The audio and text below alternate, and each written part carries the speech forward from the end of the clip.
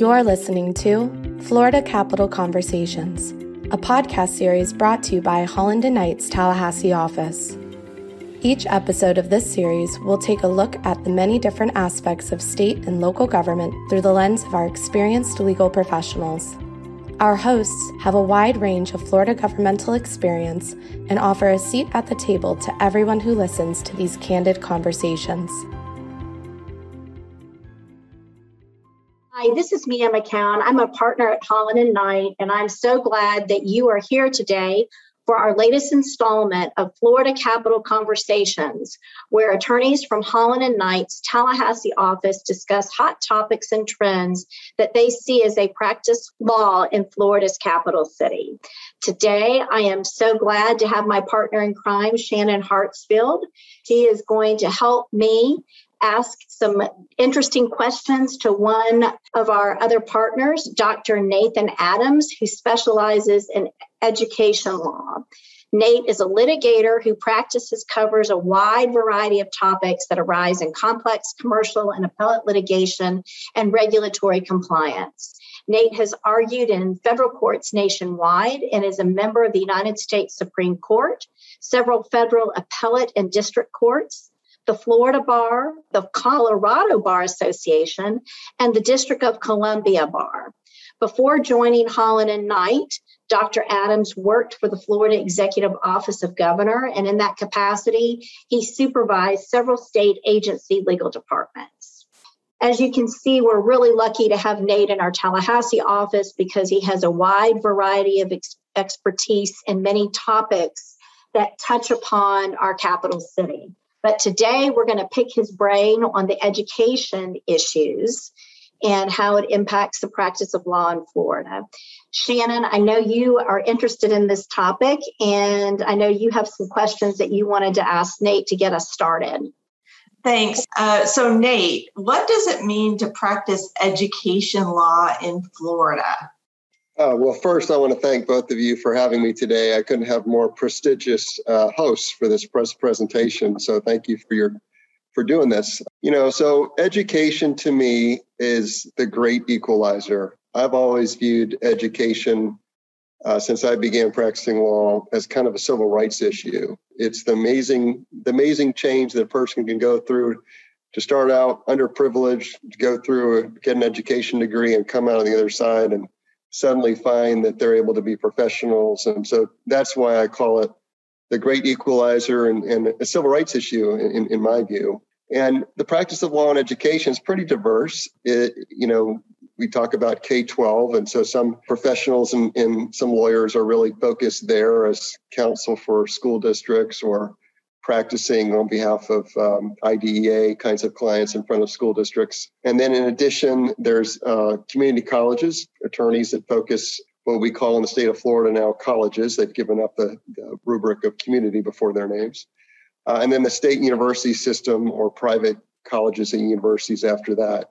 And in between, there's a fair number of institutions that we would call workforce education providers, organizations that do things like train people how to be HVAC mechanics and the like. So it's actually a pretty broad-ranging practice area. I think it's fascinating.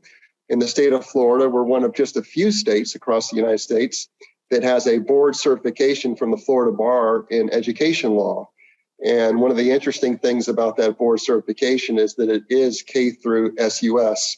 And so it becomes challenging even for legal professionals in education who probably only practice in one part of that. Maybe they practice in K through 12. They don't practice in state universities, but the board certification handles all of that. I've been privileged to be board certified. I also chair the Florida Bar Education Law Committee, where we bring together professionals across all of these areas of education law and try to build bridges between the defense side and the plaintiff side, looking for opportunities to encourage one another in unprecedented times since the pandemic began. There really aren't a lot of precedent that has been helpful to deal with some of the new developments in education law that have happened just in the past few years. Nate, I'm glad you brought up board certification, and that is quite an achievement. So kudos to you for investing in your career and being able to demonstrate to the public and to the bar your particular expertise in education. With that, I'll turn it over to Mia. Mia, what questions do you have for Nate? Nate, you said it best. I mean, with all the different layers of education at the different levels, Florida, I like to think our state, contrary to some of the ways our national media portrays Florida, we're on the front end nationally for a lot of issues. And a lot of things are developed here in Florida, are tried out here in Florida. What are you seeing are some of the key developments in educational law nationally that we can expect to either, be adopted here in Florida, maybe in the next coming session or in the next couple of years? Where do you think we're going with educational law? Well, what a great question, Mia. And I want to first respond to the first part of your comments about Florida and what's happened in education law. In truth, Florida ranked second to the bottom nationally in K-12 education really as recently as early 2000s. With just another southern state sweeping the bottom below us. And a lot of that had to do with the fact that, unfortunately, in many school districts, minorities were not really getting an education. They were being shuttled through the education system, coming out on the other side, unable to read. And so the accountability process that Florida began implementing during Jeb Bush's years, really looking at it from the standpoint of objective assessments like the NAEP, it's a national test that's undertaken cross-nationally. It's remarkable the extent to which Florida has climbed those ranks to now being within the top portion of those ranks nationally, and something to be proud of. And the gains have been most notable among minorities, African Americans, Hispanics. We have a very diverse state. In fact, we have one of the most diverse states in the country. People who come here who can't speak English, and they matriculate into public schools unable to really do the most basic reading. And so it's a very difficult thing to take those kids and put them on grade level. But it has been interesting to see Florida make those changes and to be considered in professional education circles one of the leaders in K-12 education. Well, what's happening nationally? There are a lot of things happening nationally. Some of them, of course, are pandemic related. And those issues, there's a lot of political disagreement about things like, should we require masks in the schools or should we require vaccination in the schools? And those are issues that pertain not just to K-12, but to the state universities and the private universities. A lot of private universities are requiring all of those things. And here in the state of Florida, we've precluded in the K-12 level and even in the public post-secondary level, some of those things. Aren't they even maybe possibly having a special session, Nate, in Florida to address some of those issues? Well, exactly. So that's coming up here in just a matter of a couple of weeks, and folks are scrambling to figure out what's going to come out of that session. And both in my capacity as chair of the Education Law Committee and on this call, we're not here to have discussions about the pros or cons of those policies, but rather to point out that it really does become an issue that, the legal system has to deal with. And the way that shows up right now is that there have been a series of class action lawsuits filed across the country against all kinds of educational institutions for this. When the students were forced back home, they couldn't engage in on-site learning. And so in the K-12 section, that meant that students who were previously receiving aid for disabilities of various kinds, now we're not able to go on campus to receive that kind of aid. So there's litigation involving that. And then there's the litigation maybe more known about students who paid various fees for services on campus that they then didn't receive because they were forced home. A lot of those cases are still matriculating through the system, even here in the state of Florida. In the last session, there was a bill to address some of that. It's now Chapter Law 2021-232, which was essentially an immunity statute that was adopted to assist some of these institutions in connection with steps that were, quote, reasonably necessary to undertake by those schools in the wake of the COVID-19 pandemic. But in any event, those issues are still being worked out, and that's an area where we're likely to see a lot of litigation still. I think there's probably 4 cases pending at the state level by individuals who are upset about the mandates or upset about different aspects of that. And there have been rulings in the circuit courts that have sometimes been against the state. Most recently, the first district appeared to, without ruling on the merits yet, First District Court of Appeal here in Leon County Circuit. It's the court that oversees all the state agencies where the state agencies have home rule authority. That court restored an injunction that court restored a law that the circuit court has essentially ruled was unlawful. And again, without a ruling on the merits, has begun to signal in that case that maybe we're going to see a ruling in favor of the state on that. Anyway, fascinating issues, all associated with the pandemic. Nate, we're talking about the national level. So while our things are going through the state, I would think all eyes would, on a national level would be seeing what Florida and other states are doing on the pandemic level as it makes its way through the court systems. On another issue, on a national level, are you seeing that the states are dealing with a difference between how to deal with for-profit education institutions and not-for-profit institutions? Is that something that has any type of traction or attention on a national level? Yeah, so that's a good question, Mia. So a decade ago, during, in particular, the Obama administration, there was major changes in the Title IV regulations, which are the regulations that pertain to financial aid for students. And there was a concern voiced, in some respects, bipartisan, that for-profit entities were graduating students who came out with a lot of debt and may or may not have been able to find a career in the particular degree program that they majored in.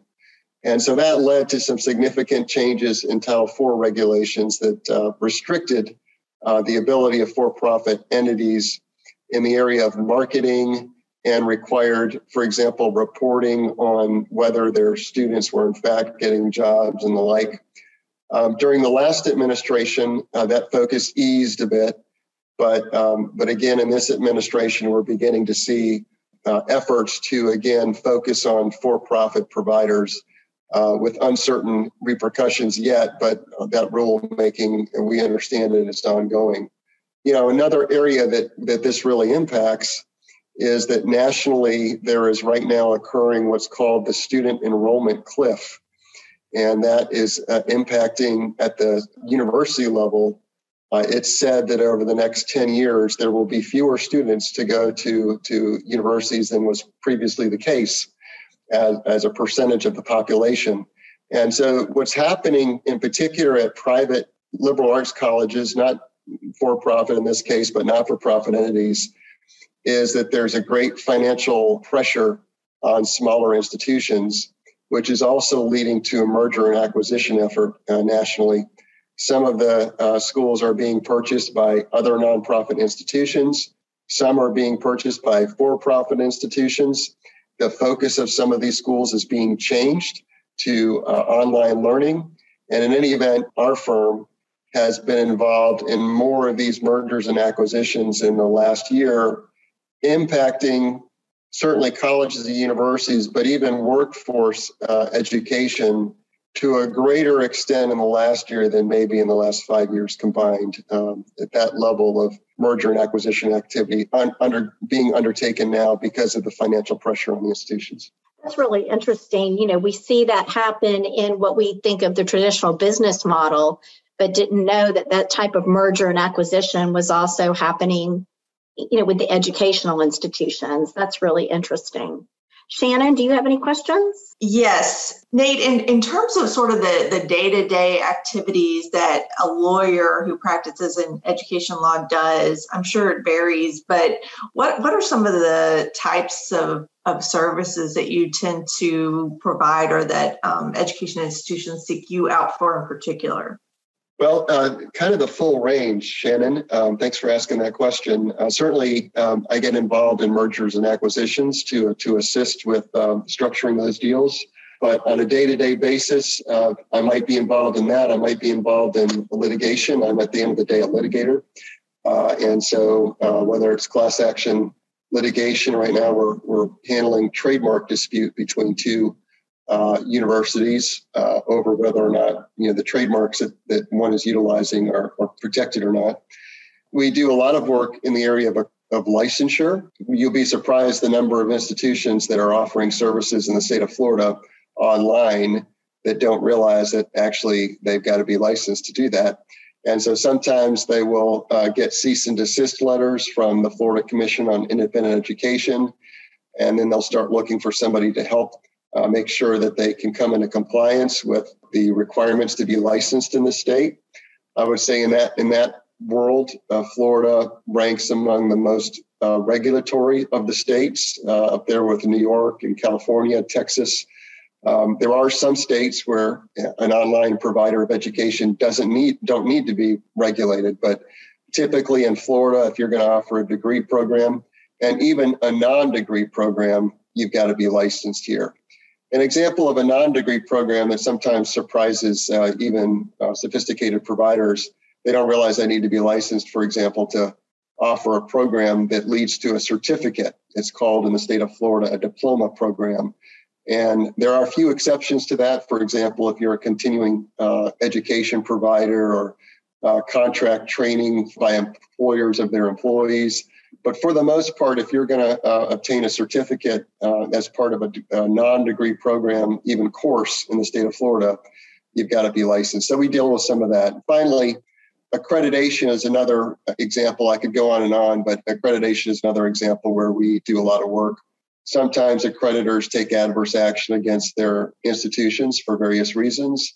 And when that happens, we can help institutions deal with that. Sometimes institutions just need to get accredited. And actually, that's usually a joint effort, both of a law firm and just an education provider to make that happen. So we deal with a lot of accreditation issues as well.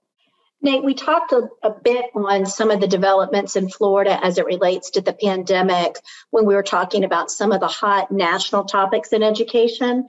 Are there other issues in Florida that you see that there may be some key developments in Florida educational law? Like critical race theory, I'm hearing a lot about that. Is that percolating at all in Florida?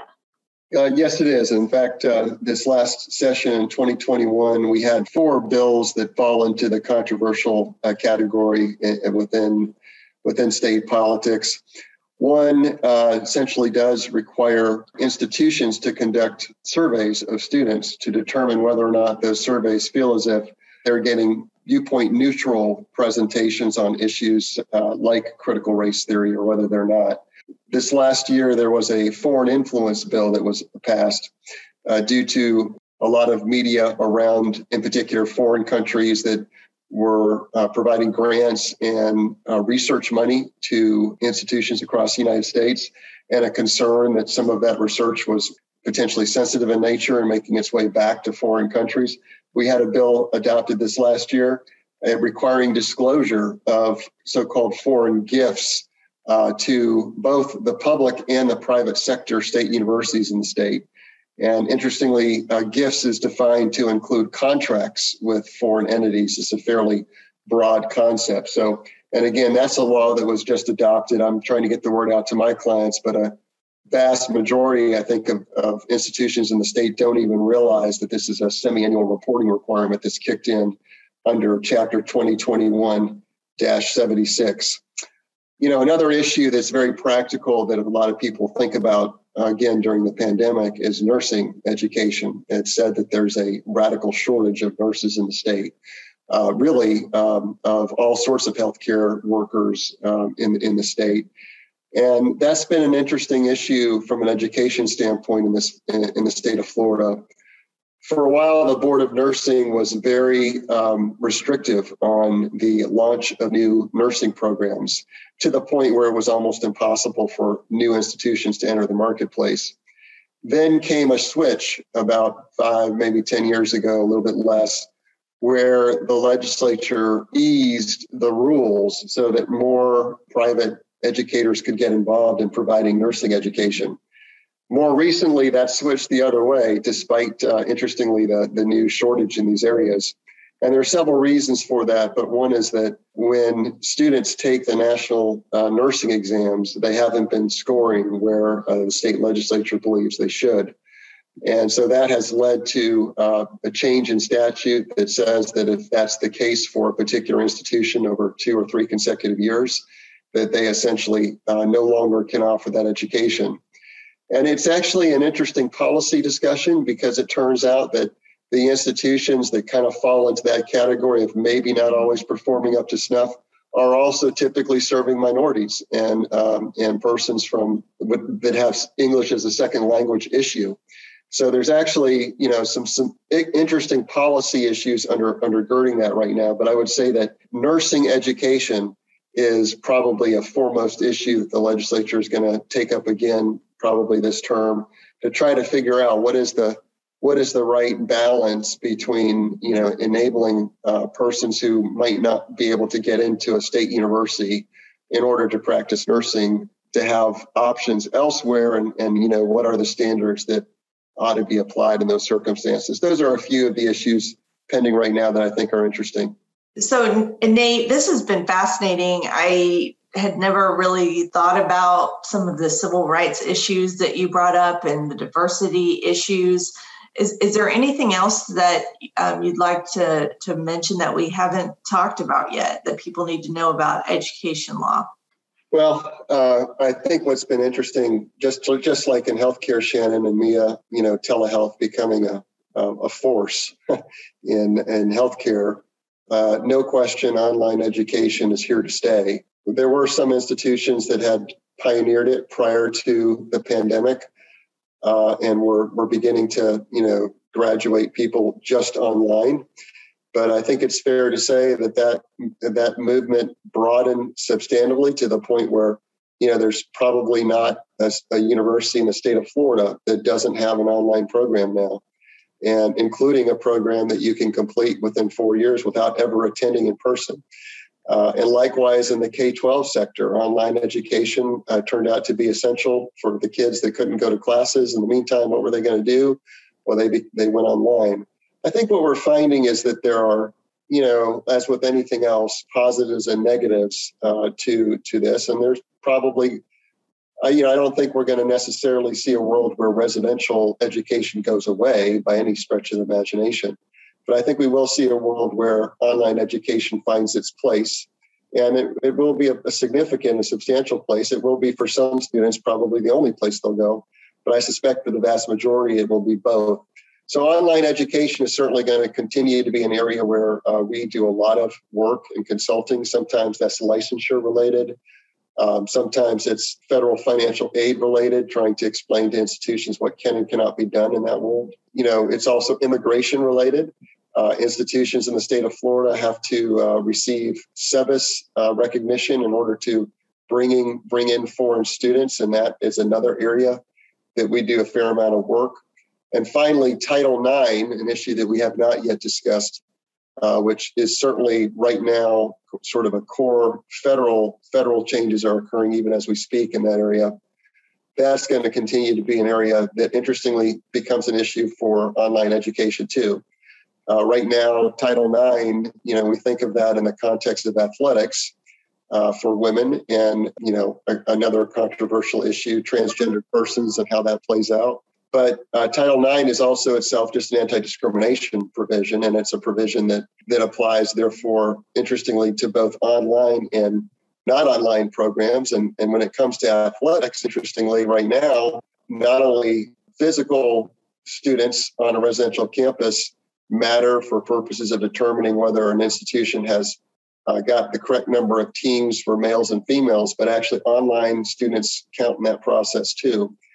Title IX is going to go through, everybody expects some major changes over the next 2 years, and that's an area where we help institutions, both when it comes to athletics compliance, but also just putting in place the right investigation protocols and handbooks and the like. And then finally, we do a lot of work in the employment space, and that's also Title IX related as well as Title VII related, and implicates, in the case of education, academic freedom. an area that I've spent a lot of time researching and writing about and doing some presentations on. So those are the issues that are near and dear to my heart. I think personally, education is one of the most intriguing areas to practice law in. And if we can ever help anybody listening here to with any of those questions even on a pro bono basis, is something I'm passionate to do. Well, I think what we've learned too, that there's a lot of nuances in Florida that might surprise people who are coming to Florida. And if they're interested in coming to Florida, what do you think might be some of the biggest surprises that they might face that's different from other states where they do business, Nate? Yeah, well, I think it's the licensure issue that I alluded to before. Actually, we're seeing a large number, interestingly, of Latino institutions coming into Florida, predominantly into Miami, Tampa, a little bit into Orlando. Oftentimes, these are very large private institutions in places like Central America and South America that are planting a flag here, and they're finding out that the rules are a little bit different than where they're coming from. And so that's the kind of work that we do a lot of. And then the other area coming into the state of Florida, there are a fair number of institutions, particularly out of California, which is not a member of a reciprocity agreement called SARA. If you're in a state that is recognized by SARA, you commonly can count your licensure in the state where you are as applicable in other SARA member states. But California is, I think, one of the few states that is not a member of SARA. And so we find that some California schools who are coming into Florida are also learning that there's some licensure requirements here that are unique and unusual. And they're all designed to protect students at the end of the day. We have in the state of Florida, for example, a scholarship fund where if an institution, basically goes bankrupt, it's going to hold those students harmless so that they can go to another school and find and complete their degree, which is, of course, totally needed and appropriate. So, where does the scholarship money come from, Nate, that funds those? So it's the part of the licensure process for an institution is that they pony up some funds and the amount depends upon their number of their students and the number of their degree programs. But essentially, that's a sort of a tax, if you will, that's imposed upon an institution to do business in the state of Florida.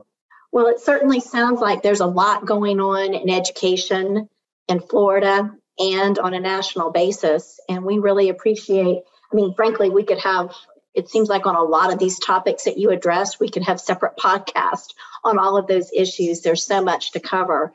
But I really appreciate you taking the time to kind of give us a 10,000-foot perspective of education law in Florida, not only what some of the changes that are happening, but also some of the challenges that clients face and who they need to contact for day-to-day advice. So thanks so much, Dr. Adams. And Shannon and I appreciate your time today very much. Thank you for having me. And again, we just want to thank everybody for joining us, and we hope and look forward to you joining us again on another topic that touches upon our great state of Florida, and in particular, what's going on here in our capital city in Tallahassee. Thanks so much, and hope everyone has a great day. Thank you for listening to Florida Capital Conversations. For more information on our Tallahassee office, please visit hklaw.com/Tallahassee.